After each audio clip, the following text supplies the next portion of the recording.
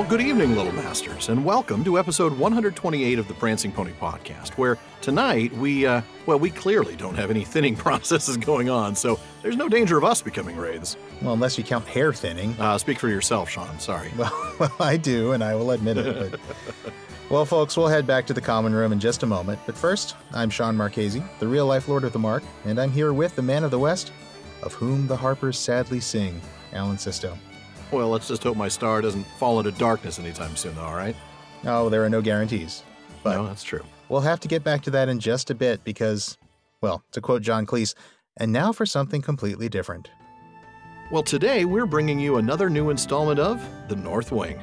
Barlam and Butterbur had a room or two in the North Wing at the Prancing Pony Inn, made special for hobbits, and this is our place made special for some of our listeners to give us a chance to get to know them.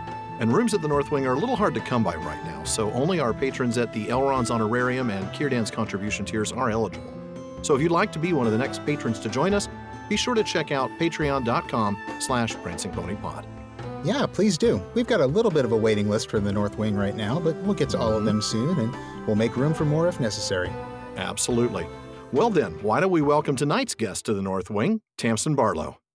Hello, friends. How are you guys? We're doing well. How are you? Really, really well. Good. Good.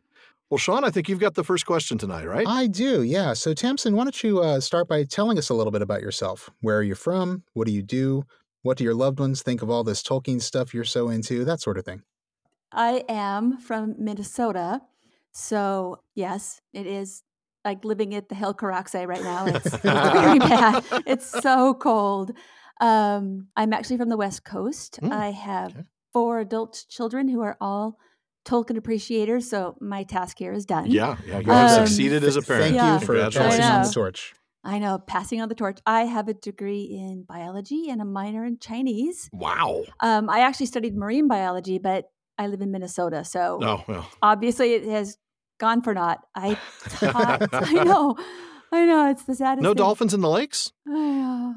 It's so sad. I taught fitness at the YMCA for years. I have been a set painter. I'm actually a full-time artist now. Wow. I do Awesome. landscape painting and relief prints. So I am a runner and a hiker.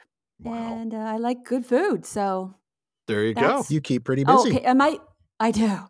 My family is super supportive. We've always liked people with passions. And they, I asked my kids what they thought about, because you've asked previous guests what their family thought about it. And I thought, I have no idea. I don't know. They seem to be supportive. They said they admire my passion. Good. So, yeah, they're the best. That's excellent. That's great. It's always great to have a supportive family and stuff like that. Mm-hmm.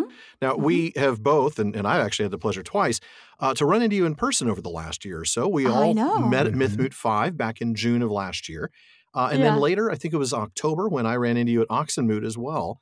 Obviously, you do a fair bit of Tolkien travel. What's the best Tolkien-related trip that you've taken? That's too hard. We don't ask easy questions here. All of them. Oh, all right. This is a bit much. And we're not rich people, but my grandma died. Bless her soul. She's a lovely person. I'm her only grandchild. Oh, okay. And I inherited a chunk of change. And it came out right after the movies. The first movie came out in 2003. I don't remember. Something I'm bad like with dates. Anyway, I knew that my grandma, who was a world traveler, would want me to use it wisely. So I took the whole family to New Zealand. Oh, cool. We got a GPS. We went to all the places they filmed it. Wow. We hired helicopters to take us into the remote sites. We rode the same horses that they rode in the movie. Oh, what a dream come true. I mean, it was really awesome. And everybody you met had been in the movie. Everybody. We go to church and everybody like, oh yeah, I was this person. I'm at the airport and I meet Tall Paul and I meet some of the other people who played orcs that you see in the extras. And I just so that is amazing. Got to be the most Tolkien-y thing I've done. Yeah. That's so cool. Yeah, that's, but I mean, real Tolkien stuff. I mean, we went to Oxford, we were there and I made all the pilgrimage stuff. So that was wonderful.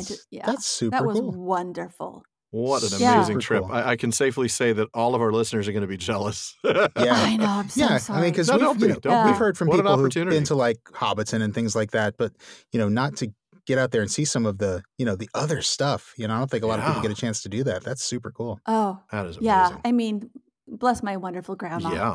Yeah. What a gift. Well, that's what a beautiful awesome. gift. Yeah. What a great gift, right? Absolutely. Very, very cool. So, well, Tamsin, there's a question that we ask everybody who comes into the Prancing Pony, and that is, when and how did you first discover Tolkien's works? What was your experience like, and what is it that keeps you coming back? Yeah. I was a tepid reader, but I always sort of liked fantasy. When I was in 9th grade, so I was a late bloomer for Lord of the Rings. My next door neighbor, who was also a good friend, gave me this as a birthday present. And for the life of me, I can't remember which one she gave me. I don't know if it was The Hobbit or The Fellowship, which you think you would remember something that significant, but nope, completely gone. But I loved it. What keeps me coming back was, well, originally when I was reading it and I fell so in love with it. It was just, you're in high school and it's just a relationship minefield and you've got pimples and puberty. And I moved a lot also. My father was working on his PhD and we went from university to university. And so I was always, I wasn't too lonely, but it was it was so much nicer to fight a dark lord in Middle Earth than to deal with high school. Yeah. And so initially, that's why I love it. What keeps me coming back is every time I read it, I can't believe how much more I like it. Yeah. It's like I'm never the same person when I read it. And every time I read it, I'm a different age. I've had different experiences. Anyway, it's incredibly rich. Yes. Yeah. You're right about that. I get that same thing where every read is different because I'm experiencing because you're different. I'm older and wiser, perhaps. I remember the first time. Less wise. Yeah, that's possible. I remember the first time I read The Hobbit and The Lord of the Rings after I had kids, and I was so different that the book itself was just so completely different, radically different. Absolutely. Yeah. And it's profound how much it changes. And I've discovered I'm liking it.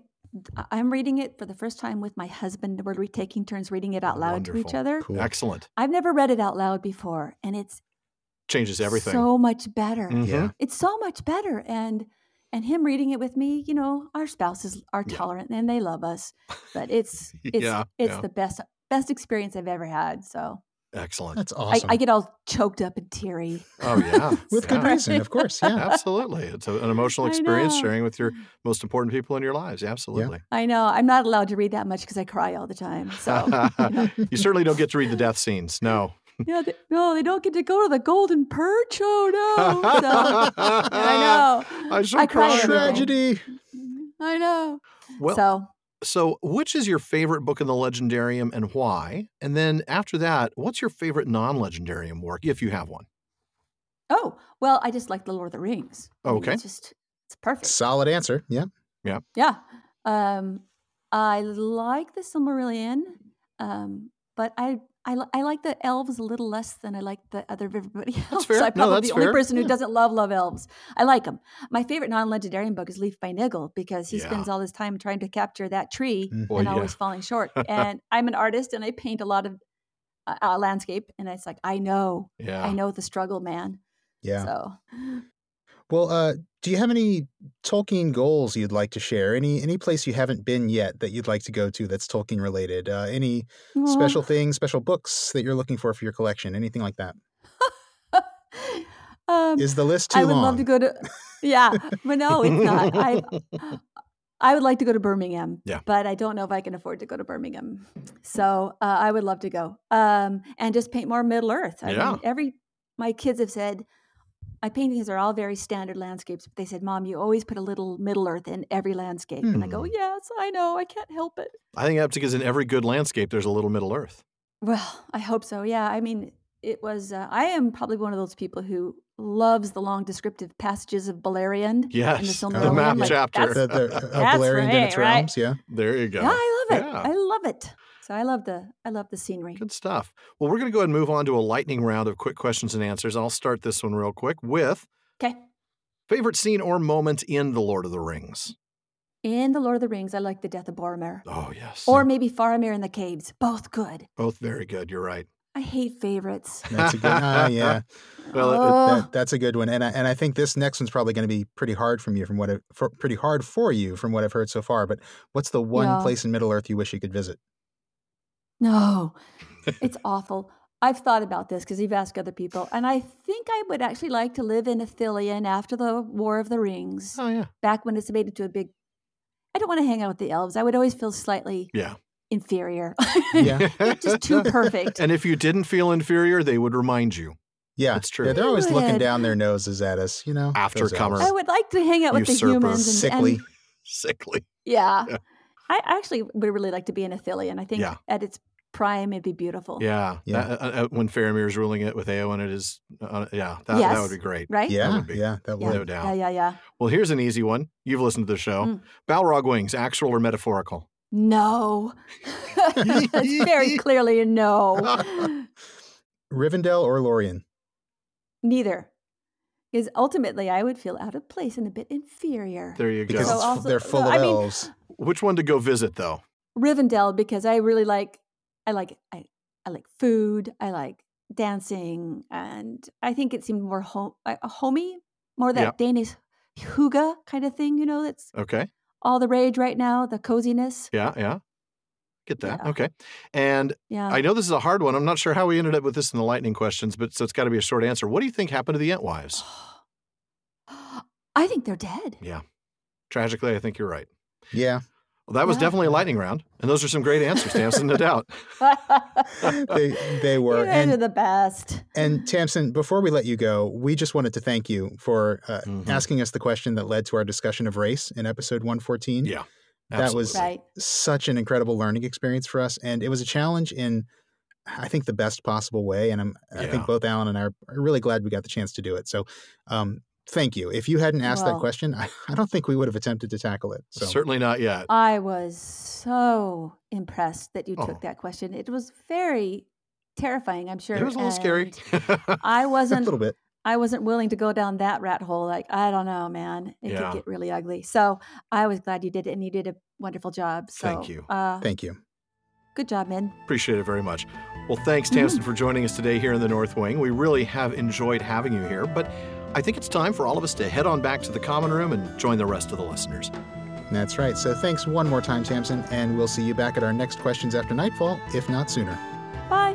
And now we return you to the podcast in progress. Well, it's always fun to get to know some of our listeners. Always. And we've got a few more on the waiting list for the North Wing for the rest of Season 3 and the beginning of Season 4. So stay tuned for more. Definitely. And now, let's see what happens when we get to the top of Amon Sul in the second part of Chapter 11, A Knife in the Dark. All right. I'm going to go ahead and pick up exactly where we left off last week, right after Frodo fell into an uneasy sleep as the flashes were going on at the top of the mountain.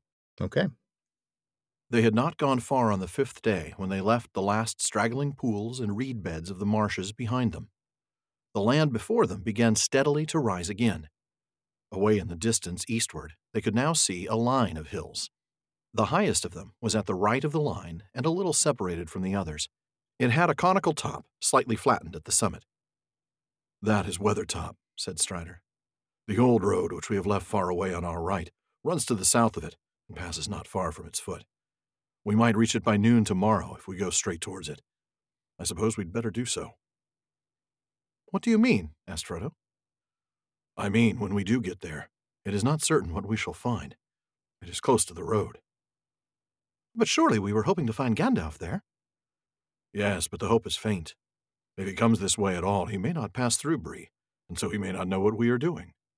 And anyway, unless by luck we arrive almost together, we shall miss one another. It will not be safe for him or for us to wait there long. If the riders fail to find us in the wilderness, they are likely to make for Weathertop themselves. It commands a wide view all round. Indeed, there are many birds and beasts in this country that could see us as we stand here from that hilltop. Not all the birds are to be trusted, and there are other spies more evil than they are." The hobbits looked anxiously at the distant hills. Sam looked up into the pale sky, fearing to see hawks or eagles hovering over them with bright, unfriendly eyes. "You do make me feel uncomfortable and lonesome, Strider," he said.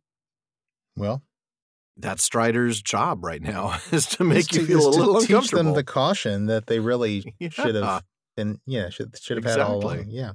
Nothing wrong with a little bit of discomfort, folks, if it keeps you safe. Yeah. It's interesting, though, that we saw comfort as such a theme in The Hobbit, and we do see it, in this early part of Lord of the Rings. It makes sense. Not often in so many words, but occasionally you do get a very clear statement. The on-the-nose reference to comfort. Yep. Yeah. Well, it was the same thing in The Hobbit, right? I mean, we saw it a lot in terms of the words comfort and its synonyms, but eventually we just started seeing it in the concept of themes and just what was going on. Exactly. And, circumstances, right? Yep. Absolutely. Yep. And of course, we'll see shortly that Frodo will feel even more uncomfortable. Quite. That's a little later.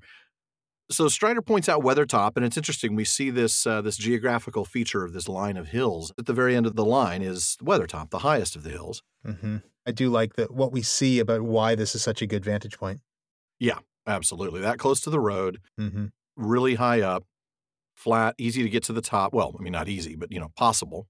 Right. It's a climbable hill. Yeah. Yeah, and a place to, a viewpoint from which to look out. But it's a little bit of a hike. I mean, Strider's saying, look, even if we go straight towards it, it's going to be noon tomorrow. And at this point, they hadn't even gone very far on the 5th day. So it's a ways off. They know that. Or he knows that, at least. And then if they get there, there's no guarantees that they'll find Gandalf there. No. In fact, the odds are pretty slim because, like he said, he's not going to hang around. Right. This isn't the local Starbucks where you can just plug into the Wi-Fi and sit around for a few hours. And sit there and pretend to work on his screenplay for several days. Yeah. I'm working on my screenplay. Don't bother me. Yeah, you're right. I mean, it's because they can be seen atop the hill just as much as they can see out. So it's not a safe place to hang out. Right. Well, and they know Strider knows that it's a place where the riders would go and use as a lookout. Right. So, but I thought it was interesting that he reminded us that not all birds are to be trusted. It made me think back to The Hobbit. You remember Roach the raven and the thrush that spoke to Bard? We're dealing with good birds that can be trusted. The eagles and other examples show us that birds are pretty smart around Middle-earth. So the evil ones are also going to be pretty capable, huh? Yeah. Yeah. And we'll see some of that later on when we see the Crebine. Crebine from Dunland. Yep. Yeah. From Dunland and Orthanc, I believe. Yes. They came from, yeah. But yeah, we'll see that. And I'm trying to think if there were evil birds in The Hobbit too. Maybe not. Maybe what I'm thinking of is the reference to how some eagles are cruel birds. Some eagles are cruel. Yeah. And I think there was some concern about ravens, maybe? I don't know. Roach was a raven. There was concern about crows. Crows. That's what it was. That's what it was. Yeah. Yeah. So yeah, we do see that there's a mix. Yeah. I mean, Bilbo didn't particularly like the thrush for a moment. He was going to pelt him with a rock, but he got straightened out quick. All right, so even though we're not going to read this next little bit, their plan then is to aim to the north of Weathertop, somewhere along the line of hills, and then come to Weathertop from the north so that they can't be seen from the road. Right. Or even from near the road. Less openly on this path, this sort of hidden path. Yeah. Yeah, and we're going to find out more about that path in a little bit. The next passage I have you reading, I want to make a little point here. I've picked a couple of passages tonight for each of us that are entirely dialogue-free. They're all essentially landscape description. And I really want folks to pay close attention to these. I think it's easy for us as readers, and maybe this is just something that's happened to me with other books, to sort of skim the descriptions and get to the dialogue and the action. Yeah. It's a little bit of a temptation maybe especially I'm sure you're not alone in that. Familiar. I'm sure there's people out there who do it. It's kind of like skipping over the poetry and things like that. Right. I mean, I think having read Tolkien enough, I know you don't do it with that. But yeah, I think, first-time readers, there might be a tendency to do that. And I think you miss something by doing that. Agreed. And that's really why I actually intentionally pulled these passages and ended them when I did so that we would be focused really on that. So I'm going to go ahead and have you take that passage there about the road to the Weather Hills. Okay. All that day they plodded along until the cold and early evening came down. The land became drier and more barren, but mists and vapors lay behind them on the marshes. A few melancholy birds were piping and wailing until the round red sun sank slowly into the western shadows. Then an empty silence fell. The hobbits thought of the soft light of sunset glancing through the cheerful windows of Bag End far away.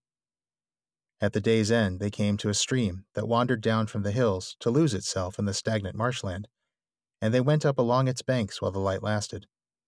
It was already night when at last they halted and made their camp under some stunted alder trees by the shores of the stream. Ahead there loomed now against the dusky sky the bleak and treeless backs of the hills. That night they set a watch, and Strider, it seemed, did not sleep at all. The moon was waxing, and in the early night hours a cold gray light lay on the land. Next morning they set out again soon after sunrise. There was a frost in the air, and the sky was a pale, clear blue. The hobbits felt refreshed, as if they had had a night of unbroken sleep. Already they were getting used to much walking on short commons, shorter at any rate than what in the Shire they would have thought barely enough to keep them on their legs. Indeed. That was a great passage, and it is, as I listened, I really was able to visualize these scenes. Very much so. Again, I love these passages that have a lot of sensory detail in them, not just visual, but things like the mists and vapors, the frost in the air, the birds piping and wailing, all of these things, the audible, the tactile, as well as the visual. Yeah. Yeah. Absolutely. Frost in the air and the sky a pale, clear blue. You really see that very early autumn sky, and you can feel the cool. Yeah. That crisp sort of feel. Yeah. Yeah. I thought, of course, that the key here is the hobbits thought of the soft light of sunset glancing through the cheerful windows of Bag End. It's a very mournful passage, isn't it? It is. It is. Yeah. Absolutely. You're right. Yeah. There's some sorrow that they're not there. They're here. Yeah. They're kind of thinking about how different the sun seems back home from this red sun that's sinking, these especially with the melancholy birds. Exactly. Yeah. And the empty silence. Yeah. Yeah. There's something very sorrowful, very, I think you said the right word, mournful in that particular passage. Then, of course, though, we get the camp. They camp under the alder trees. Yeah. Strider doesn't seem to sleep. He's almost elf-like in that regard. I mean, it seemed at least that he didn't sleep at all. But the hobbits wake up refreshed. So there's that mournful feeling that we had the sunset before. It may not be necessarily gone, but it's been overcome. Well, since they feel safe, even if they miss home, I sense they feel safe with Strider in a way that they have not felt for a long time. And it's clearly a beautiful morning, even though they're not going to be able to eat much food. They're getting used to it, at least. You know, they're starting to adapt to it a little bit. They couldn't imagine eating this little food. No. Once upon a time. This isn't enough for first breakfast, let alone second breakfast. Right. Exactly. And of course, they even make a joke about, Pippin, who always makes a joke about it. And I cut that passage off there because I was specifically focusing on just the landscape and not the dialogue. But I love that Frodo's response is that, I hope this doesn't go on indefinitely or I should become a wraith. And Strider, man, where's your sense of humor, bro? Yeah. No, he's right. He's absolutely right. He knows right. that this is not a laughing matter. Yeah. No. And it's because, he knows all about them. Yeah. And this is a very real danger for Frodo. I mean, this is even before he gets stabbed. But, just as a ring bearer, he knows that this is a danger for Frodo. Yeah, and he's already wasting away, not just physically because of the small rations, but because of the ring. Because of the ring itself, is causing a physical change in him. He's already starting to be stretched. Yeah. Fortunately, he's got a long way to go before he's like Gollum, but Strider certainly knows. But it's not a laughing matter, and I think it isn't. Again, it's one of those moments where he's trying to remind the hobbits of the gravity of the situation, trying to teach them a little bit. A little gravitas, my friends, would be helpful here. Yeah. Yep. Yeah, and he's not done yet in terms of chiding them. So we'll see. Strider, man. I love him, though. He's exactly what the hobbits need right now. Well, we joke that he doesn't have a sense of humor, but he does. There are some moments where when it's appropriate, right? Yeah, he jokes, he cracks a smile, very self-deprecating. Oh, very. And he gets a lot of humor. He does a lot of making fun of himself. In fact, I'm thinking of the joke that doesn't make it in the in our editions, but is in the first edition of The Lord of the Rings, or was it one of the draft editions, where he's talking to Gimli and he says, that I should trade you in for a serviceable orc. Trade the rascally dwarf for a serviceable orc. Yeah, I love that. I think that was in a. I don't know. I think it was in a draft. I don't think it was a first edition. I don't know. I know it from Tom Shippey. Yeah. Yeah, Tom Shippey talked about it, and then I remember reading it someplace as well, possibly History of Middle-earth, which makes me think it might have been a draft. But yeah, that's good what I'm stuff thinking. Either way. So yeah, he has a sense of humor, but he knows not to joke about things like, I don't know, becoming a ring wraith. Becoming a wraith, yeah. Just not a good idea. I'm going to go ahead and pick up after that. We're going to be talking a little bit of history here, actually. All right. Fascinating section. Most of it, at least the first part, is some wonderful landscape description, but then we get a history lesson from Strider. The hills drew nearer. They made an undulating ridge, often rising almost to 1,000 feet, and here and there falling again to low clefts or passes leading into the eastern land beyond. Along the crest of the ridge, the hobbits could see what looked to be the remains of green-grown walls and dikes, and in the clefts there still stood the ruins of old works of stone. By night they had reached the feet of the westward slopes, and there they camped. It was the night of the 5th of October, and they were 6 days out from Bree. In the morning they found, for the first time since they had left the Chetwood, a track plain to see. They turned right and followed it southwards. It ran cunningly, taking a line that seemed chosen so as to keep as much hidden as possible from the view, both of the hilltops above and of the flats to the west. It dived into dells and hugged steep banks, and where it passed over flatter and more open ground on either side of it, there were lines of large boulders and hewn stones that screened the travelers, almost like a hedge. "I wonder who made this path and what for," said Mary as they walked along one of these avenues, where the stones were unusually large and closely set. "I'm not sure that I like it. It has rather a barrow-whitish look. Is there any barrow on Weathertop?" "No, there is no barrow on Weathertop, nor on any of these hills," answered Strider. "The men of the West did not live here, though in their latter days they defended the hills for a while against the evil that came out of Angmar. This path was made to serve the forts along the walls. But long before, in the first days of the North Kingdom, they built a great watchtower on Weathertop. Amansul, they called it. It was burned and broken, and nothing remains of it now but a tumbled ring, like a rough crown on the old hill's head. Yet once it was tall and fair. It is told that Elendil stood there, watching for the coming of Gil-galad out of the west in the days of the last alliance." Pretty awesome. Not what you expect him to say. No, not at all. We know who he is, so we do, but yeah. Yeah. I don't think Mary was expecting that much of a history lesson, but it was a beautiful one. No. And you can see him sort of stopping and taking a little pride in his lineage there. Yeah, totally. Don't you? Yeah. Yeah. Just a rightful, wow, think of that. I'm part of that history. Yeah. Well, sure. Yeah. It's worth, something to be proud of. Absolutely. It was a huge moment in the history of Elves and Men. Yeah. I think it is interesting that Mary makes the connection to the barrows, Yes, I thought so too. To him, that style of architecture, that, that particular design looks barrow-whitish because that's what he's seen.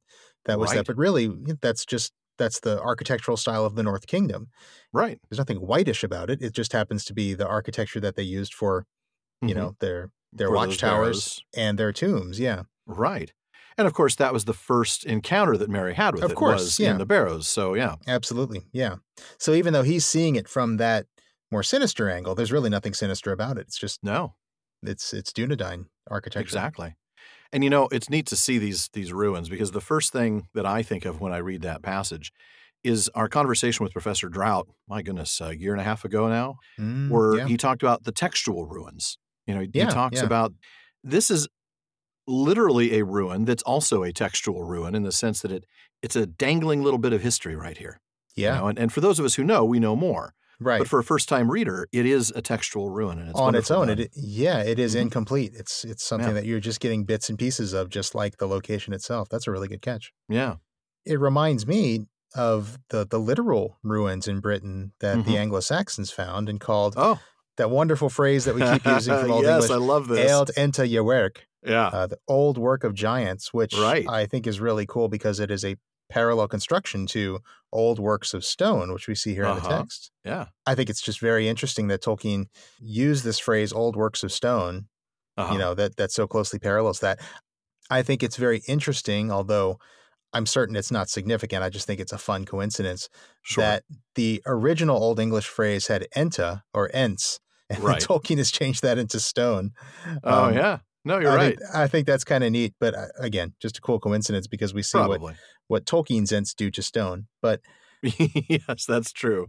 But yeah, I definitely think that he's paralleling that Anglo-Saxon phrase. Oh, agreed. Eld enta Yewerk. I love that. 2 years ago, I didn't know how to say that. So thank you, Sean. I appreciate that. You're welcome. And thanks to our listeners who've kept my Old English pronunciation relatively on the mark. It's getting better. We're trying to improve. So they camped at the feet of the hills. Like Strider said, it's going to be noon tomorrow when we get there. So here they're having to camp at the feet of the hills. And then they find the track the next day. Interesting. Strider's response about the history. You talked about Mary observing it being barrow-whitish, which is a great observation. So Strider's response, of course, he dismisses that right away, and he explains the history of it.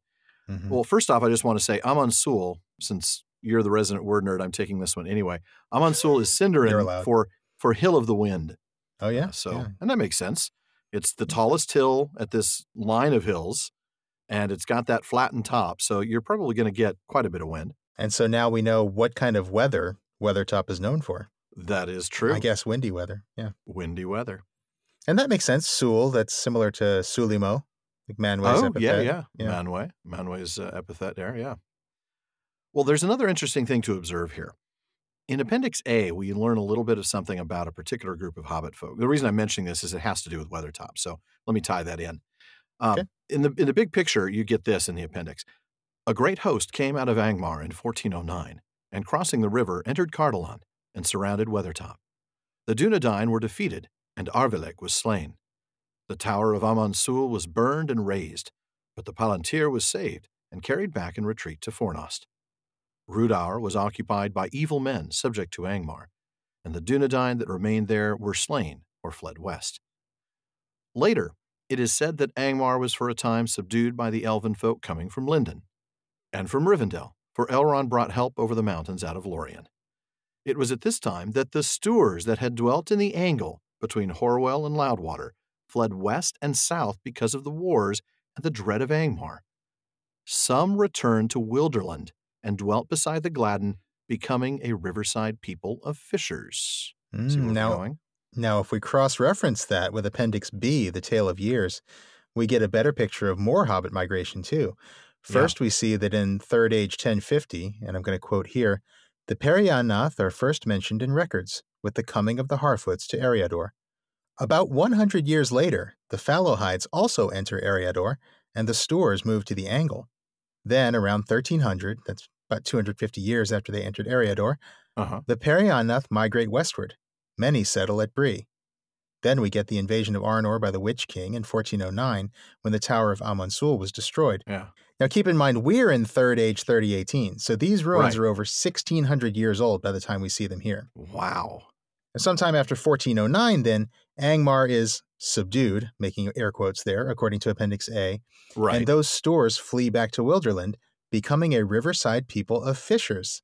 Mm-hmm. One of those fisher folk is, of course, Deagle, who finds the One Ring in 2463 and is promptly taken out of the equation by Smeagol. Yeah. All that lies between Gollum and the rest of Hobbit kind, then, is around 1,000 years of separation from the other Hobbits. That is fascinating. I remember digging into that and looking at that timeline when I saw the refugees going back to the Gladden and becoming the riverside people of fishers. I'm like, so, okay, this is when they separate. How many years is this apart? So you look at it and you realize, man, we're only talking about 1,000 years. Yeah, not a long time at all. Not a long time. Not too long for them to become sundered. And it's also interesting to note, the back and forth migration. Yeah. I think there's a perception or an assumption that Smeagol and Deagle's folk are the ones who stayed at the Anduin. No, they actually left and came back. Right. That is interesting. So then we get this mention at the end here of Elendil, Gil-galad, and the Last Alliance. And, we're going to spend a lot more time on that in the future. Just to give you guys a heads up, this is not that day. A day may come. There may come a day when we have a long sidebar. Yeah. There will come a day, actually, where we will have a long sidebar on Elendil, but it is not this day. No. However, Hammond and Skull have another interesting tidbit for us here about that. They say that, according to the heirs of Elendil, which is a working text for Appendix A, Elendil built the Tower of Amansul on top of Weathertop, in which was kept the chief Palantir of the North. Even though it doesn't say anywhere in The Lord of the Rings that Elendil built the tower, Hammond and Skull reasonably conclude that the fact that it is referred to several times as the place where the Palantir were kept indicates that this probably remained Tolkien's view. Gil-galad's realm of Lindon was in the west. The armies of the Last Alliance of elves and men assembled in Rivendell, then crossed the Misty Mountains and marched south. Had they planned to use the Great North-South Road, they would have met further west. Well, makes sense to me. That makes perfect sense, yeah. Yeah, so that does make sense. This was absolutely what Elendil built and why he built it. So, yep. Excellent. Yeah. Well, now we get to a really wonderful little moment, don't we? We get to some poetry. I love poetry. I love when we get poetry in this book. I agree. Don't skip the poetry, folks. No, never skip the poetry. Why don't you go ahead and get us started, Sean? The hobbits gazed at Strider. And again, this is right back where we just left off. They're kind of looking at him thinking, Wow, this guy knows some stuff. This is not he just does. some dirty vagabond who hangs around inns. Right. All right, I'll start over. The hobbits gazed at Strider. It seemed that he was learned in old lore as well as in the ways of the wild. "Who was Gil-galad?" asked Merry. But Strider did not answer, and seemed to be lost in thought. Suddenly, a low voice murmured, "Gil-galad was an elven king, of him the harpers sadly sing, the last whose realm was fair and free between the mountains and the sea." Well, it's really hard to follow that up, but I'll go ahead and read the last stanza here. "But long ago he rode away, and where he dwelleth none can say. For into darkness fell his star, in Mordor, where the shadows are." The others turned in amazement, for the voice was Sam's. "Don't stop," said Merry. "That's all I know," stammered Sam, blushing. "I learned it from Mr. Bilbo when I was a lad. He used to tell me tales like that, knowing how I was always one for hearing about elves. It was Mr. Bilbo who taught me my letters. He was mighty book-learned, was dear old Mr. Bilbo, and he wrote poetry. He wrote what I have just said." "He did not make it up," said Strider. "It is part of the lay that is called the Fall of Gil-galad, which is in an ancient tongue. Bilbo must have translated it. I never knew that." Something that Strider doesn't know. It's the first time we've seen him not know something, I think, since we've met him. He's stumped. He's flat out stumped. Can I phone a friend? Yeah, I am almost sorry that I made you read a stanza after Tolkien himself. But as always, when we have the chance to include a very small snippet, and by very small, I always mean very small snippet of Tolkien reading some of his verse, we want to do that. Nobody reads it like him. That's why it's hard to follow him up. But it really is. But it's awesome, and I'm glad that we get a chance to share just a little tiny bit.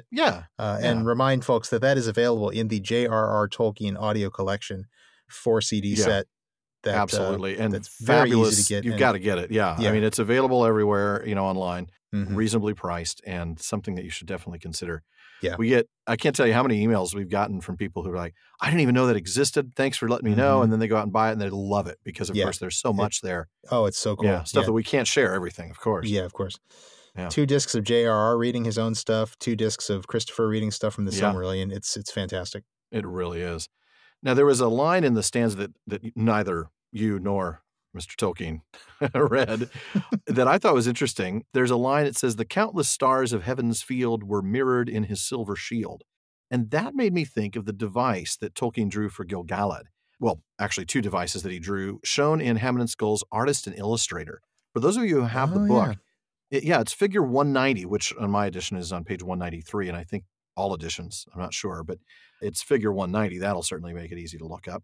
It's nowhere near as finished as his others, but it is a beautiful pattern of stars on a blue background, and it's just one of my favorites of all those emblems, all those devices that he drew. Yeah, all those different devices that he did for all the elven royalty. That's cool. I'll have to go check that out. It really is neat. I don't have it. Don't have that book. I'll see if we can find a link to a legitimate place where it's provided.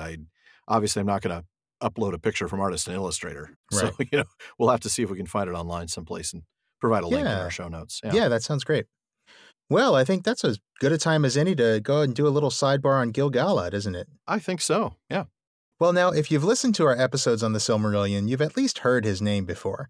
And I'd refer listeners to a few episodes where he made a pretty big appearance in the text of the Silmarillion.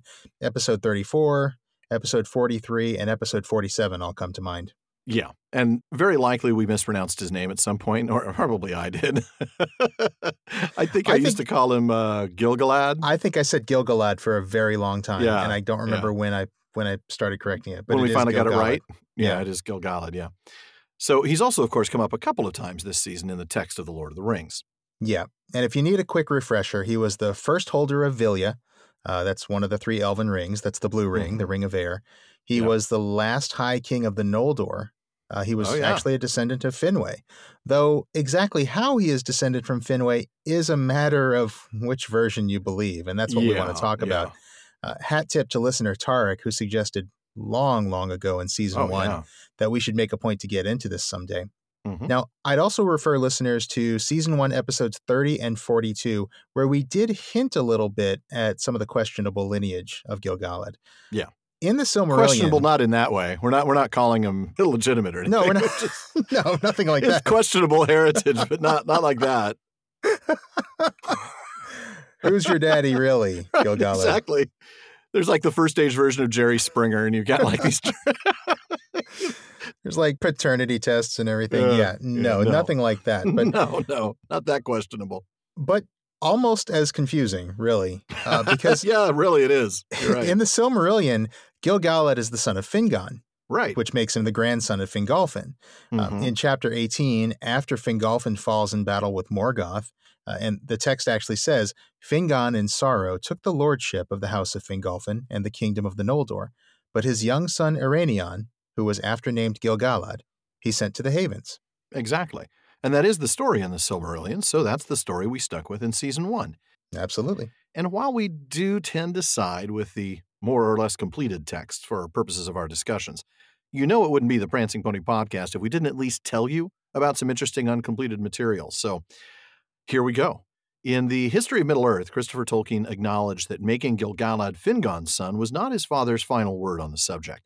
In the commentary in The War of the Jewels, that's the 11th volume of the series, he says that Gil-galad was the son of Fingon derives from a late note penciled on the manuscript of the Grey Annals. That's a 1951 manuscript that was the source of that chapter of the Silmarillion. But this, adopted after much hesitation, was not, in fact, by any means the last of my father's speculations on this question. No, and in fact, it wasn't even the first of the professor's speculations on it. No. In The Shibboleth of Feanor, which is an essay published in The Peoples of Middle-earth, that's volume 12 of the History of Middle-earth, there's a few pages of commentary on the parentage of Gil-galad. It's actually got that title, in which it's revealed that Tolkien originally planned to have Gil-galad be the son of Felagund. The character we now know as Finrod, right. And that would have made him the grandson of the character we now know as Finarfin. Oh, okay. Yeah. In fact, Christopher says this remained his belief until after the completion of The Lord of the Rings. So, at the time of writing this poem that we just read in this chapter, in Tolkien's mind, he was talking about the son of the character we know as Finrod Felagund. But when Tolkien changed the story to what we see in the Silmarillion, that is, Finrod has no wife, he realized he had to change this. So he played around with the Finarfin family tree a bit before deciding to make Gil-galad the son of Orodreth, another name that we probably mispronounced in the early Season 1 episodes as Orodreth, but it is Orodreth. He was Finrod's brother in the Silmarillion. So as he played around with the family tree, he decided then to make Orodreth not Finrod's brother, but his nephew, the son of Angrod. Now, the other thing that's interesting about that is having Gil-galad as the son of Orodreth would also have made him the brother of Finduilas of Nargothrond. Yeah. And you may recall her because she was in love with Gwyndor at first, and then later she was in love with Turin Turambar. And now she's just hanging around. Yep. Sorry. You know it's going to be every time we miss. It's not too soon anymore. Every time. It's like 100 episodes later, but yeah, terrible. Absolutely total lack of taste. I apologize. Complete. Yeah. Such a brutal scene. It makes me sad. Shot through the heart. No. You're to blame. Stop. Turin, you give a bad name. Turin gives everything a bad name. Well, you're right. He does. He continually gives himself bad names. Exactly. We digress. But as you can start to imagine, all these last-minute changes would have really drastically altered the structure of entire family trees in the First Age. Yeah. Which would have then required changing the existing narratives, and that's something that Professor Tolkien never got around to doing. So, as Christopher says, there can be no doubt that this was my father's last word on the subject. But nothing of this late and radically altered conception ever touched the existing narratives, and it was obviously impossible to introduce it into the published Silmarillion. It would nonetheless have been very much better to have left Gil-galad's parentage obscure. And much later in that paragraph, Christopher goes on to say, much closer analysis of the admittedly extremely complex material that I had made 20 years ago makes it clear that Gil-galad as the son of Fingon was an ephemeral idea. I cannot imagine how complex it was working with his even father's begin to imagine. many manuscripts. It's amazing that he was able to put it in what the we form have. He put, exactly. What we have that is as easy to read, and it's not always easy to read, but just as easy as it is to read and understand as it is, it's a tremendous feat. It's pretty amazing. No shame in missing a couple of details, but seriously, none at all. Yeah, there you have it. Tolkien's final word was that Gil-galad was the son of Orodreth. So he was a scion of the House of Finarfin, not Fingolfin. Right. Unfortunately, that does kind of break many of the stories in the Silmarillion. Yes, and that's why we stayed with the Silmarillion version when we were talking about the Silmarillion. Yeah. But, now that we're here in Lord of the Rings, we want to go ahead and share with you what his final word on it was and what he was thinking, and also what he was thinking when he wrote this, which were, of course, two different things. And this is why we laugh when people try to talk about what's canon in Middle-earth. Yeah, you're not kidding. How do you define that sometimes? But, we've actually heard from some listeners who say they don't like, and therefore they don't accept, the idea of Gil-galad as the son of Aradrith, mostly because he was admittedly a weak leader in the First Age, and Gil-galad is anything but weak. Yeah, I can get it. I can see it, really. I can understand why people have trouble with that, because Aradrith was pretty weak, and Gil-galad is very strong, and you don't think that somebody like that can come from a father like Aradrith. But I also wonder if maybe that's why Tolkien ended up going that way. Maybe he wanted Gil-galad to represent sort of a renewal of the greatness of Finarfin's house. It kind of reminds me a little bit of how Celebrimbor is greater, at least in virtue, than his dad or his grandfather. Well, yeah, though that's a pretty low bar. I mean, really. Yeah. I'm better morally than my grandfather. Whoop-de-dee. Yes. The architect of the kinslaying at Alqualande. I'm better than that guy. Yeah, exactly. Yeah. I love the moment when they realize it's Sam singing. Oh, Isn't my that goodness. Amazing? How cool is that? That is awesome. Yeah. That's when you see there's more to Sam than meets the eye, too. Is so much more to him. There's so much more richness and detail there in him. He's not this two-dimensional character of just, kind of the bumpkin sidekick. Right. He's got something. And, as a first-time reader, maybe this is the first opportunity you get to really see that. Yeah. I don't know. But, he learned it from Bilbo. Bilbo taught him a lot, and he was paying attention, man. He sure was. Yeah. And he wrote poetry. Yeah. He might have written poetry, but of course he didn't write this. He didn't write this. Clear. That's true. He translated it. Yeah. Although I'm sure people out there probably know that translating poetry and making good poetry out of it is just as much an art as writing poetry. Exactly. Exactly where I'm going with that. Yeah. Yeah. What's interesting about Strider's last comment is I never knew that. I never knew Bilbo translated that poem. Right. That is a pretty clear revelation that he knows Bilbo. Yeah, I was thinking the same thing. It goes right over the Hobbits' heads. They don't even stop to think about it. There's not even a moment of, what do you mean you didn't know that? Do you know Bilbo? Right. Yeah. And of course we know he does because we've read ahead. Yeah. But yeah. And if you have the cheek to make a song about Elrond's father in the House of Elrond, you go right ahead. Man, that is one of my favorite great moments. moment. I can't wait till that one. I took it now because I know I won't be able to touch it then. You won't, no. No. I'm going to ask for a whole 6 pages in a row. Yeah, I bet you will. Oh, that's all right. I'll just trade you the right of the Rohirrim. No. That's going to be a tough one. That will be. We'll have to read every other word. That won't be distracting at all. Oh, goodness. All right. By that time, we might actually be good enough at, kind of bouncing off each other. I don't know. Oh, my. We'd be like the Beastie Boys up here, just like trading line after line. That would be funny. I don't think we'll try it in public, though. All right. So we don't read the next little bit, but once again, we get another comment from Pippin, and this time it's not a joke. He's afraid about going to Mordor. He says, going to Mordor, I hope it won't come to that. And once again, Strider chastises them. Mm-hmm. This is a very stern reminder. Do not speak that name so loudly. Mm-hmm. Wow. Once again, these hobbits are not being cautious. And they're not thinking. Yeah. I mean, they don't have any frame of reference. No. They don't know any better. They couldn't possibly know any better. But the time has passed for them to learn. They need to. Yes, it has. They need to learn quickly. And so I can forgive Strider for being kind of harsh with them. Yeah, just stern. Yeah, absolutely. Yeah. I think it tells us something, though, that the name Mordor must carry some power. Just this verbalizing it, just saying it out loud must have some sort of effect. I don't know if it means that the writers, if they're within range, somehow hear that. You know how like you hear your name at a cocktail party? Right. Over the crowd, over the din. Oh, somebody just said Mordor. And, maybe, I don't know what the effect is, but there is certainly an implication. Party is that where the ring wraiths are just... Where the ring wraiths are there? I don't want to go to that cocktail party. I don't want to be there. No. I don't care whose cocktail party it is. Can I get my jacket? I'm leaving. I'm leaving now. You cannot leave. But I think you're right. I think just speaking the name has some power. Yeah. And I think we've seen that with the name of Sauron, haven't we? Yes. And we'll see that later on with speaking the Black Speech, right? Mm-hmm. Sauron himself doesn't even allow his name to be spoken, right? That's right, yeah. Mm-hmm. Yeah, so there's something there. Mm-hmm. And then they go ahead and get to Weathertop, and that's where I'm going to pick up the arrival at Weathertop. This is, you know how earlier I had Sean read a passage that was all landscape description? This is mine. All right.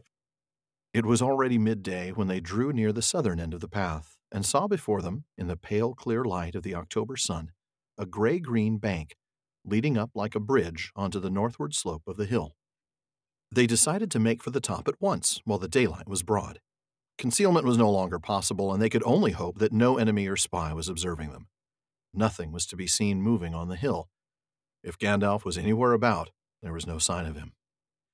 On the western flank of Weathertop, they found a sheltered hollow, at the bottom of which there was a bowl-shaped dell with grassy sides.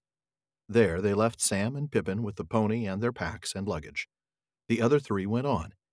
After half an hour's plodding climb, Strider reached the crown of the hill. Frodo and Merry followed, tired and breathless. The last slope had been steep and rocky. On the top they found, as Strider had said, a wide ring of ancient stonework, now crumbling or covered with age-long grass. But in the center, a cairn of broken stones had been piled. They were blackened as if with fire. About them the turf was burned to the roots, and all within the ring the grass was scorched and shriveled, as if flames had swept the hilltop. But there was no sign of any living thing. Standing upon the rim of the ruined circle, they saw all round below them a wide prospect, for the most part of lands empty and featureless, except for patches of woodland away to the south, beyond which they caught here and there the glint of distant water. Beneath them, on this southern side, there ran like a ribbon the old road, coming out of the west and winding up and down, until it faded behind a ridge of dark land to the east. Nothing was moving on it. Following its line eastward with their eyes, they saw the mountains. The nearer foothills were brown and somber. Behind them stood taller shapes of gray, and behind those again were high white peaks glimmering among the clouds. What a beautiful passage again. It really is, yeah. It's so visually just, you close your eyes and you can really see that landscape, that view. Yeah. Looking to the south, looking to the west, and then looking to the east. Mm-hmm. Amazing. You know, sometimes Tolkien has these really long descriptive passages, and it's kind of like the action stands still for a moment. You know, you're getting sort of this tableau, this still picture. This one conveys a lot of motion, and there's kind of a time-lapse effect to this with the description of their plodding climb, how they're getting tired and breathless. Even the reference to, you know, the rim of the ruined circle and the broken stones and the flames that it swept through, you kind of can imagine what it was like before and what happened to it. There's a real strong sense of time having passed in this place. The passage of time, you're right. Time it really is. To pass. Yeah. Yeah. And there's this sense that something drastic, something dramatic, something powerful happened here. Mm-hmm. And of course, they'll figure it out shortly, but no sign of Gandalf, at least not yet. Mm-hmm. And they've left Sam and Pippin, as well as the ponies and luggage, down at the bottom of the hill. Not the bottom of the hill, halfway up the hill on the western flank. Right. And that's kind of interesting. I suppose there's no point to making everybody climb the hill, especially with all their luggage. But Strider's going to later regret that, as we'll see. Yeah. We get more stonework, right? We get more of that Dunedain architecture, ruins, the remainder, the ruins, right? Mm-hmm. But then we get new stonework, the cairn. Oh, yeah. Yeah, that exactly is the thing I'm thinking of. You got the ancient stonework and then this newly built cairn of stones. Mm-hmm. Yeah. And then that's going to be our big clue here in a little bit. But right, and we'll find out that, you know, he talked about how the tower was burned long ago. Mm-hmm. But age-long grass. Not all the signs of burning and fire are old. I guess we'll find out. Exactly. So what a view, but we're going to go ahead and move on. And this is where Strider's going to see some signs. Signs, everywhere there's signs. It's an old 60s song, right? 60s or 70s, yeah. I'm trying to think of who did it originally. Yeah. Was it Bad Company? I know Tesla covered it in like the 90s, but who did it originally? 5-Man Electrical Band. Oh, wow. Totally not Bad Company. Wow. No. Wow. Edit out me saying bad company. Really? No, I don't know that I want to edit that out because then I could sing a riff of Feel Like Making Love. Nobody wants to hear you sing that. Feel like making fire. Or something like that. I don't know. Feel like making runes. I don't know. That would be the Bad Company. That would be Bad Company, yeah. Yeah. Anyway. All right.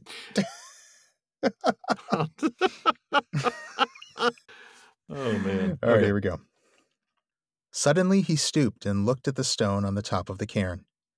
It was flatter than the others, and whiter, as if it had escaped the fire. He picked it up and examined it, turning it in his fingers. "This has been handled recently," he said. "What do you think of these marks?" On the flat underside, Frodo saw some scratches. "There seems to be a stroke, a dot, and 3 more strokes," he said. "The stroke on the left might be a G rune with thin branches," said Strider. "It might be a sign left by Gandalf, though one cannot be sure. The scratches are fine, and they certainly look fresh. But the marks might mean something quite different and have nothing to do with us. Rangers use runes, and they come here sometimes." "What could they mean, even if Gandalf made them?" asked Merry. "I should say," answered Strider, "that they stood for G3 and were a sign that Gandalf was here on October the 3rd. That is 3 days ago now. It would also show that he was in a hurry and danger was at hand, so that he had no time or did not dare to write anything longer or plainer. If that is so, we must be wary." "I wish we could feel sure that he made the marks, whatever they may mean," said Frodo. "It would be a great comfort to know that he was on the way, in front of us or behind us." "Perhaps," said Strider. "For myself, I believe that he was here, and was in danger. There have been scorching flames here, and now the light that we saw 3 nights ago in the eastern sky comes back to my mind. I guess that he was attacked on this hilltop, but with what result I cannot tell." Well, that's ominous. Yeah, that is ominous, isn't it? Yeah. You know, I was thinking that G3 might stand for an early version of G7, you know, the economic superpowers. Maybe it was like the early... Back when there were only 3. Version. Yeah. Right, exactly. Rohan, Gondor, and Rivendell, maybe. Right. Yeah. No. Gandalf was here 3 days ago. Now, he wouldn't have known that it was going to take him 3 days, so he was instead indicating the 3 is October. The 3 is for October 3rd, yeah. You should be here in 3 days. I shall write 3. It would be funny if he could somehow enchant the stone so that every day that passes an extra stroke. A new mark appears. Pretty soon it's like G27. Bingo. Well played, sir. Well played. Thank you. And then, of course, Strider remembered, oh, yeah, that's right. We saw those lights on the hilltop 3 nights ago. That must have been him. He's in danger. Mm-hmm. Did you notice that Strider doesn't just explain what he thinks it means? He actually asks Frodo first. Yeah, doesn't he? Did you know? Great. I just picked up on that. I think it's another one of those things where he's trying to teach the hobbits something. He's trying to teach the hobbits a little bit about, reading the signs. Maybe he's trying to teach them a little bit about how to survive in the wild. Yeah. Next up, we'll teach you how to start a fire, and then we'll teach you what berries are poisonous and what berries are tasty. Yeah, I mean, they're not going to be level 20 rangers overnight, but... Well, no. It's not exactly power leveling them, but they're not going to build up an immunity to iocane powder, that's for sure. No, so, that takes a very long time. Very, very long time. I can't remember how long, but it does take a long time. Yeah, it does take a long time.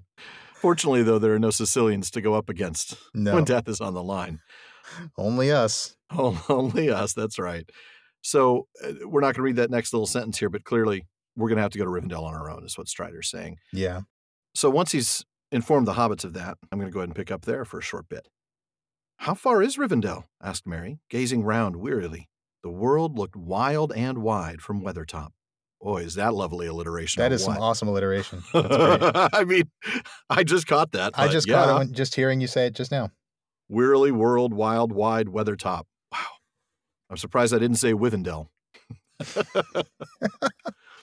Withendell. Mowage. Withendell is where we are going today. Withendell, that blessed vowie. Where elves, true elves, with... Say man and wife. Anyway, that's great stuff. I'm sure we'll get another Princess Bride reference in, because if you notice that whenever we do something like that, it's stuck in our heads, and so it pops in. Totally irrelevant later, but it'll still come. So he asks that good question, and then we get Strider's response. I don't know if the road has ever been measured in miles beyond the Forsaken Inn, a day's journey east of Bree, answered Strider.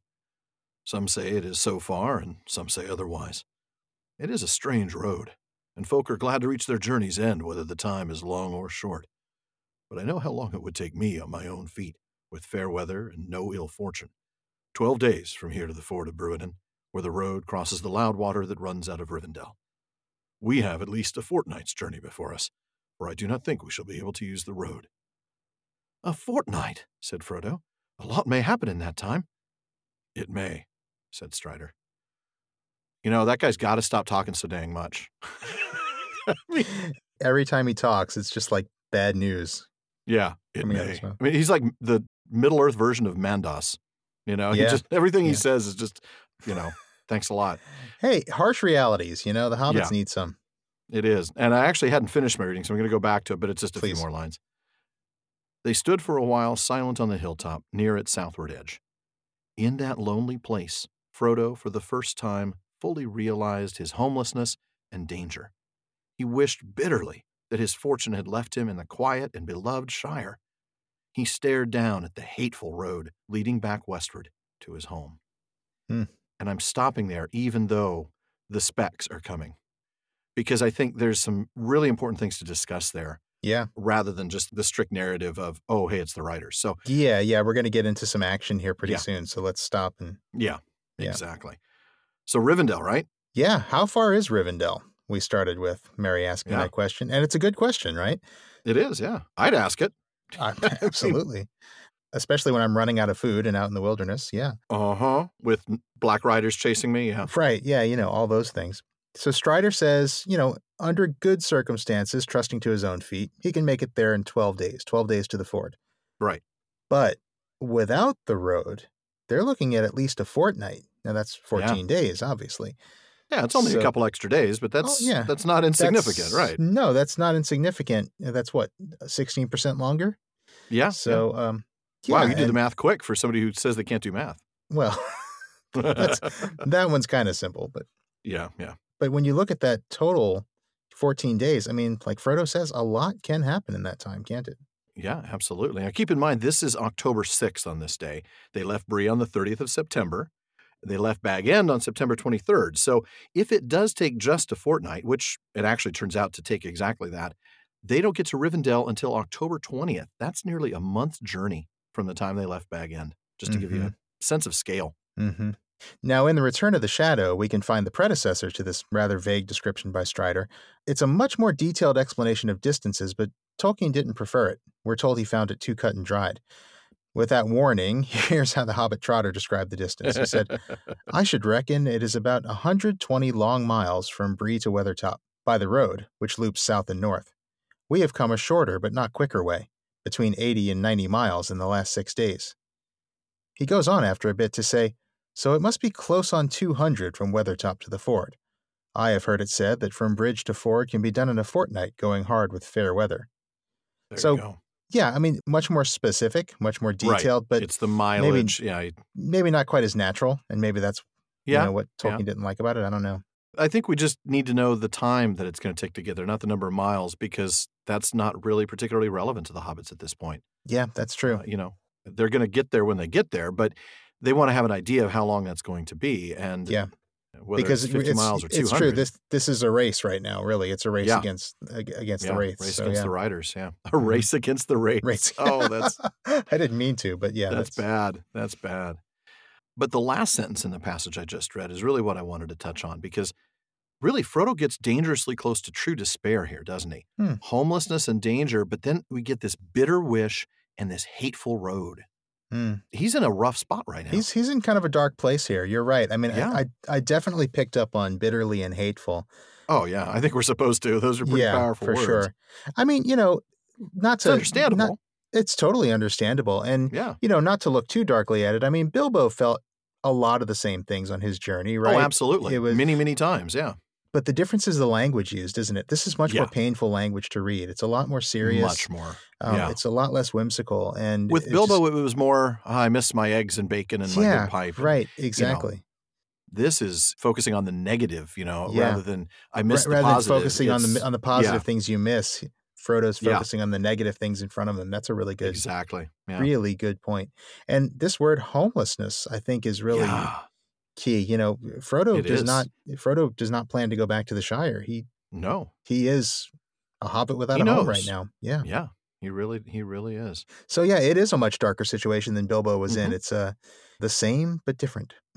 Yes. Which is a ridiculous thing to say, but It is, but there are a lot of interesting parallels like that. Yeah. Especially along this road, the passage from the Shire to Rivendell. Yeah. Well, then, even though we're not going to read that action portion, he spots the black specks. He tells Strider to look, and Strider realizes, yep, the enemy's at the base of the hill. Mm-hmm. And so they head back to the dell where Sam and Pippin and their things are. And that's where you're going to pick up with the hobbits in the dell, the hobbits in the dell. Hi-ho, the Nazgul go, the hobbits in the dell. Wow. Sorry. Oh, man. Very sorry, actually. Yeah, the Man of the West stands alone with that one. Yeah, he does. All right. Sam and Peregrine had not been idle. They had explored the small dell and the surrounding slopes. Not far away, they found a spring of clear water in the hillside, and near it, footprints not more than a day or two old. In the dell itself, they found recent traces of a fire and other signs of a hasty camp. There were some fallen rocks on the edge of the dell nearest to the hill. Behind them, Sam came upon a small store of firewood neatly stacked. "I wonder if old Gandalf has been here," he said to Pippin. "Whoever it was put this stuff here meant to come back, it seems." Strider was greatly interested in these discoveries. "I wish I had waited and explored the ground down here myself," he said, hurrying off to the spring to examine the footprints. "It is just as I feared," he said when he came back. "Sam and Pippin have trampled the soft ground, and the marks are spoilt or confused. Rangers have been here lately. It is they who left the firewood behind, but there are also several newer tracks that were not made by rangers. At least one set was made only a day or two ago by heavy boots. At least one. I cannot now be certain, but I think there were many booted feet." He paused and stood in anxious thought. Wouldn't pause too long. No. I mean, this is bad indications right here. Yeah. One pair of heavy boots, that would probably be Gandalf, but many? Right. Yeah, that's going to be a problem. That's not good. Once again, one of Strider's very stern warnings to, "Come on, guys, you screwed up the tracks. Thanks a lot." Seriously. You got to remember, I'm a ranger. I need tracks to do my job. Right, no kidding. "Stupid fat hobbits. Ruined the tracks he did." Nicely done. It's been way too long since we've seen Gollum. Yeah. It'll be a while before he makes his appearance in the narrative, so we got it will. A very long time. Couple of seasons, 3 seasons from now, right? Yeah. Does he show up at the Council of Elrond? I can't remember. Oh, he gets mentioned. I don't know if there's dialogue. I know he doesn't show up, but I mean, there might be some dialogue there. I can't remember. "Oh, there's an unwanted guest at the door, Elrond. What are we going to do about this guy?" Hello? Hello, can I come in? Oh, my goodness. I would like to use your palantir. Sorry. Oh, man. I believe you have something of mine. I will take the ring to Mordor. I know the way. Yes, I will. I will take it. Oh, man. The what ifs. Yeah, you're not kidding, man. That's hilarious. Knock, knock. So sorry, folks. All right. So they have, of course, trampled the ground, but Strider is able to decipher a few things, like we said. That there have been a number of heavy boots, which implies likely the riders. Rangers have been here. They're the ones who set the firewood aside. After this, of course, we get that Sam is very uncomfortable. Yeah. He thinks we need to get out of there quick. It's getting late. "I don't like this hole," he says. Sam's really, really, truly uncomfortable. But Strider's point here is we may not like it here, but this is our safest option now because we can't get anywhere safe before nightfall. Mm-hmm. This is the best place we can be. Right. Part of that is because this place is out of sight of the road. Right, exactly. Any other place they would go would be much more likely seen by spies, and they want to stay or even out by of the sight. riders themselves. Yeah, right. Exactly. Right, exactly. And Strider explains all that. Yeah, exactly. And he wants to keep them out of sight. Mm-hmm. And then that's what kind of sets up. Yeah, it really does, because then Mary asks the obvious question. "Can the riders see?" asked Mary. I mean, they seem usually to have used their noses rather than their eyes, smelling for us, if smelling is the right word, at least in the daylight. But you made us lie down flat when you saw them down below, and now you talk of being seen if we move. I was too careless on the hilltop, answered Strider. I was very anxious to find some sign of Gandalf, but it was a mistake for 3 of us to go up and stand there so long. For the black horses can see, and the riders can use men and other creatures as spies, as we found at Bree. They themselves do not see the world of light as we do, but our shapes cast shadows in their minds, which only the noon sun destroys. And in the dark, they perceive many signs and forms that are hidden from us. Then they are most to be feared. And at all times they smell the blood of living things, desiring and hating it. Senses, too, there are, other than sight or smell. We can feel their presence. It troubled our hearts as soon as we came here, and before we saw them. They feel ours more keenly. Also, he added, and his voice sank to a whisper, the ring draws them. Is there no escape, then? Said Frodo, looking round wildly. If I move, I shall be seen and hunted. If I stay, I shall draw them to me. Strider laid his hand on his shoulder. There is still hope, he said. You are not alone. Let us take this wood that is set ready for the fire as a sign. There is little shelter or defense here, but fire shall serve for both. Sauron can put fire to his evil uses as he can all things, but these riders do not love it and fear those who wield it. Fire is our friend in the wilderness. May be, muttered Sam.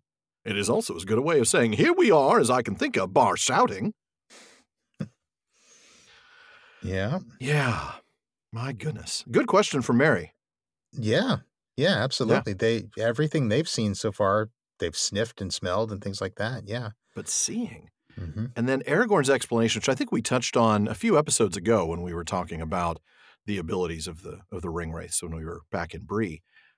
But my goodness, most to be feared at dark, and then that terrifying bit of smelling the blood of living things, desiring and hating it. That's an interesting phrase, desiring and hating it, because I think that means something different from what a lot of... Does it remind you of anything? Ungoliant, who both desired and hated the light. And hated light? Yeah, that's a good point. Yeah. Even Morgoth himself, really. Desired and hated pretty much everything. Yeah. That is so true. Yeah, you're right. That's true. And I think what's different about, say, the ringwraiths as opposed to Ungoliant is desiring the blood of living things. Let's parse that for a moment. These are not vampires. When he says desiring blood, he doesn't mean that they are going to feed off of blood the way, Ungoliant consumes light. I think what he's saying is that they desire the blood of living things. They desire to have blood again. They desire to be alive again. I think they're jealous. I think they're jealous of the living. Of the living. Mm-hmm. I think you may be right. I think you may absolutely be right. I was thinking of it more in the sense of desiring, to see it spilled, to pour it on the ground and to kill. But I think you're right.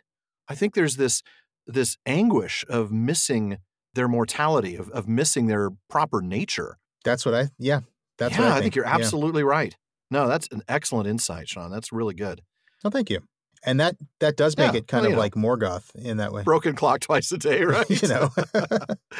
That is a bit more like Morgoth, isn't it? It is, isn't it? Wanting to possess something and hating it at the same time. Mm-hmm. Boy. Because you can't have it. And it's such an easy to miss moment if you just kind of glance over it. You're just thinking of the fearful nature of it, but yeah. Yeah, and I think if you're reading it quickly, you're just thinking, oh yeah, undead things drink blood. Like, no, well, obviously the ringwraiths they're not vampires. So what does that mean? Yeah. Yeah. So there we go. Open in the name of Mordor. I want to drink your blood. I need you to invite me in. Yeah, it's not that. No, it doesn't work like that. And then, of course, Strider rightly points out, there are more than the 5 senses. There's that sense of their presence. And if you think you felt that, they feel ours a lot more strongly. Mm-hmm. Yeah. And that makes sense. Again, they're the ones who miss this. They're the ones who are stretched and live in another world now. Yeah. And, of course, their ability to sense our presence is extraordinarily strong. And then, of course, the ring. Hello. I mean, the ring is yeah. None of those other things matter, really, in lieu of the ring. That is true. Yeah. That is true. The presence of the ring is going to draw them towards them no matter what. of course, his voice sinks to a whisper. He's using the proper inside voice. Yeah, use your inside voice when you talk about Mordor. Yeah. Right, exactly. And the ring. And yeah. So Frodo senses this catch-22, doesn't he? I mean, he really starts to panic. I mean, he's looking around wildly. He realizes, if I move, they're going to chase me down. If I stay here, I'm going to draw them to me. There is no escape. Yep. But boy. No escape, but. Strider. I love this moment so much. There is still hope. Estelle. His own name, which they don't know yet. Yeah. Hope. Yeah.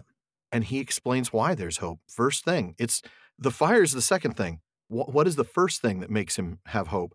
You are not alone. You are not alone. Mm-hmm.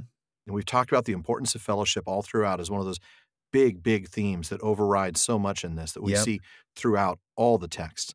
And here it is, really put right up front, spotlight on it. That is why you can have hope, Frodo. You're not alone. You are absolutely right. Yep. Such a wonderful moment for Strider, whose name we know to be Estelle, whose name we know to be Hope, to be the one to pull Frodo out of that fearful place. And to be the reminder of hope for them. Yep. Yeah, absolutely. My goodness. Well, I hope those black specks that I see aren't riders, but we are going to be wrapping up the chapter discussion for tonight either way, and get some wood set ready for the fire just to be sure. But folks, please come back next week when Strider upstages Sam on the singing front in the second part of chapter 11. A Knife in the Dark. Very well said. Well, before we reach into Barliman's bag, we want to take just a minute to remind you about the fellowship of the podcast. As you know by now, our Discord server has been up and running for a bit now. In fact, for the last 3 months, I believe, our patrons have been able to listen to our goofs and our gaffes, our edits and our outtakes, not to mention getting a sneak peek at an episode weeks before everyone else. Still, in order to keep that incredible humiliation amongst our friends, the server is going to be limited to patrons at the Gift of Gondor level or higher. So if you want to listen in live during an episode recording, please check out patreon.com/prancingponypod.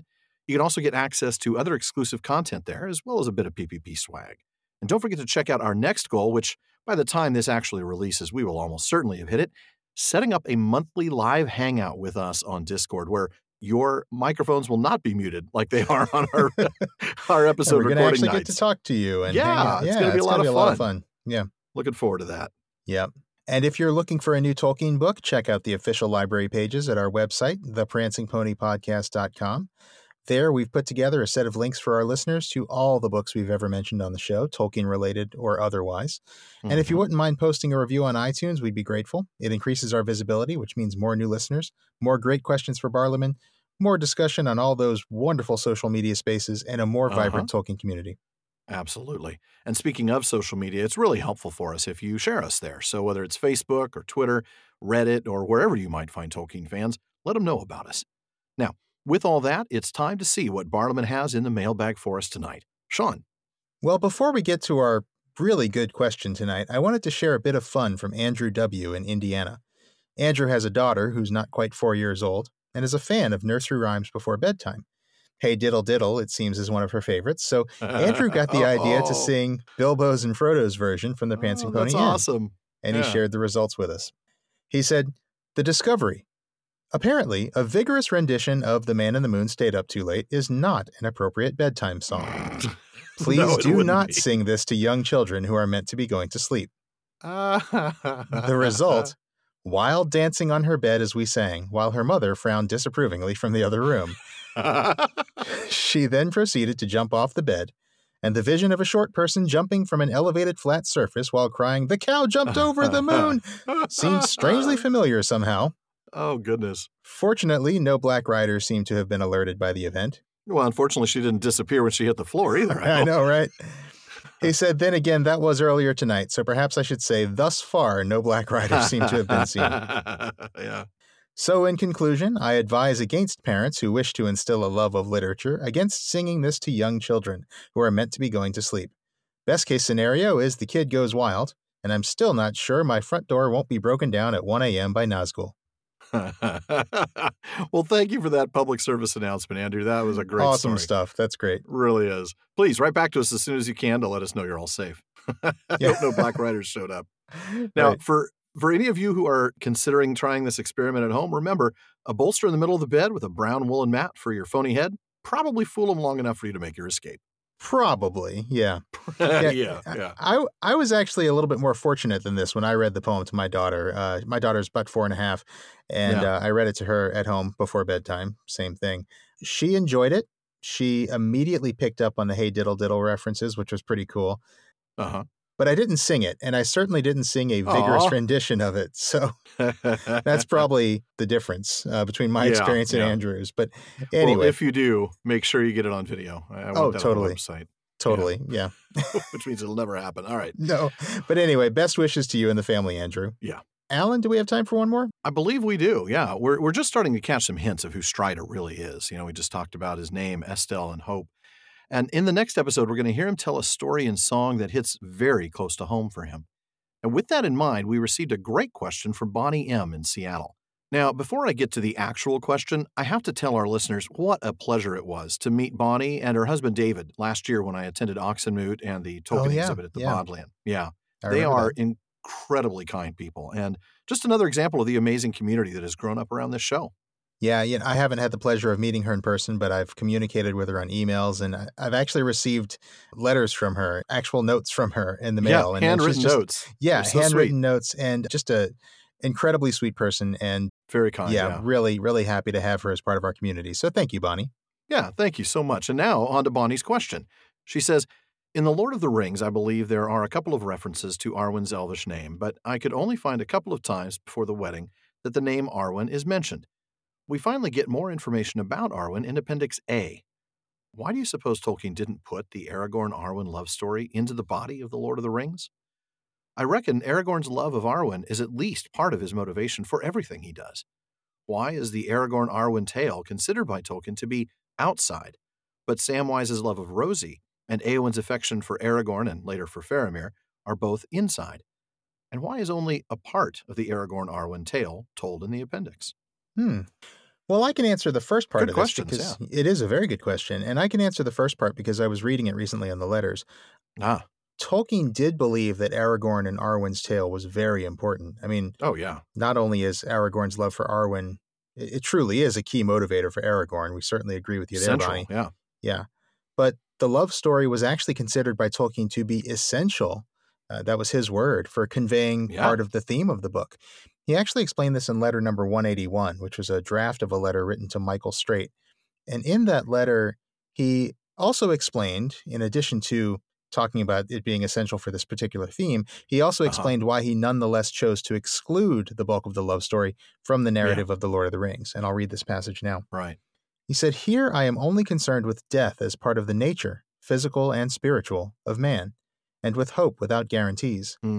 That is why I regard the tale of Arwen and Aragorn as the most important of the appendices.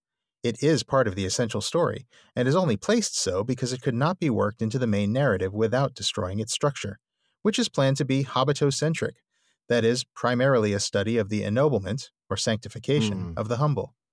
Yeah. So there you have it, in Tolkien's own words. It is a very important part of the overall story, but because The Lord of the Rings is meant to be, well, only a part of the overall story and a part of the story from an intentionally hobbitocentric point of view, he just believed that the love story of Aragorn and Arwen didn't totally fit there.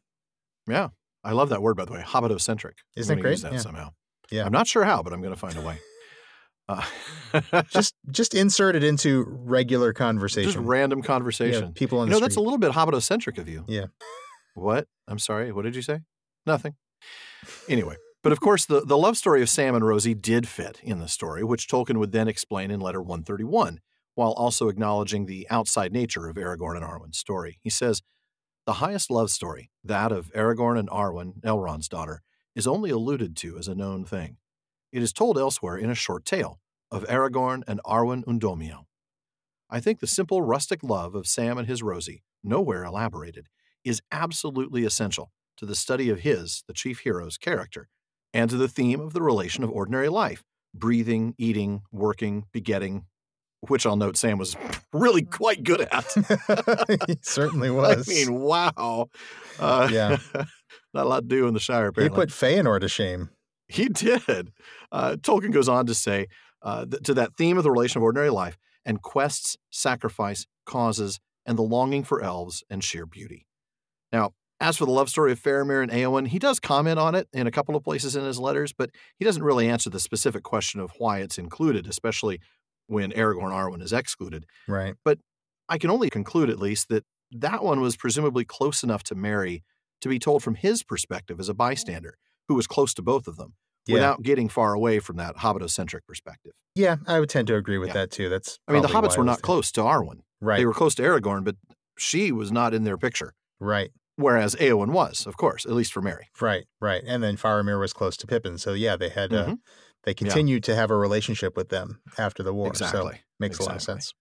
Well, finally, as to the question of why the tale of Aragorn and Arwen that's told in Appendix A is called only a part of the tale of Aragorn and Arwen, I think this is answered by the note on the Shire records in the prologue.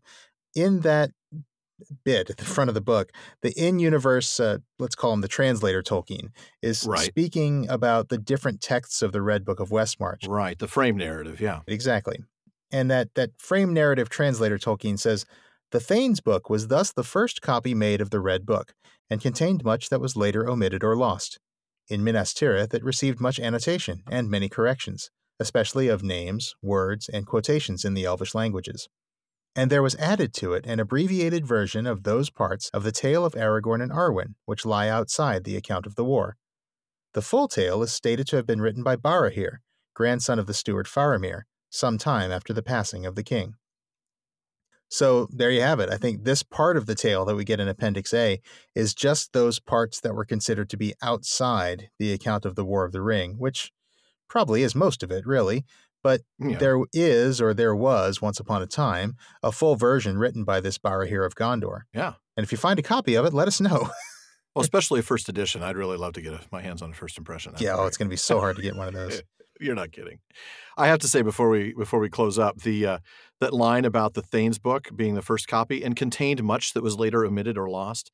I don't know why, but once again, that reminded me of the Hitchhiker's Guide to the Galaxy and how that it has many omissions and contains much that is apocryphal or at least wildly inaccurate. Yeah, I don't know why it is that those things come to mind, but they do. I figured I'd share that. That's awesome. Well, thank you, Bonnie. What a great question that was, and we really enjoyed answering it.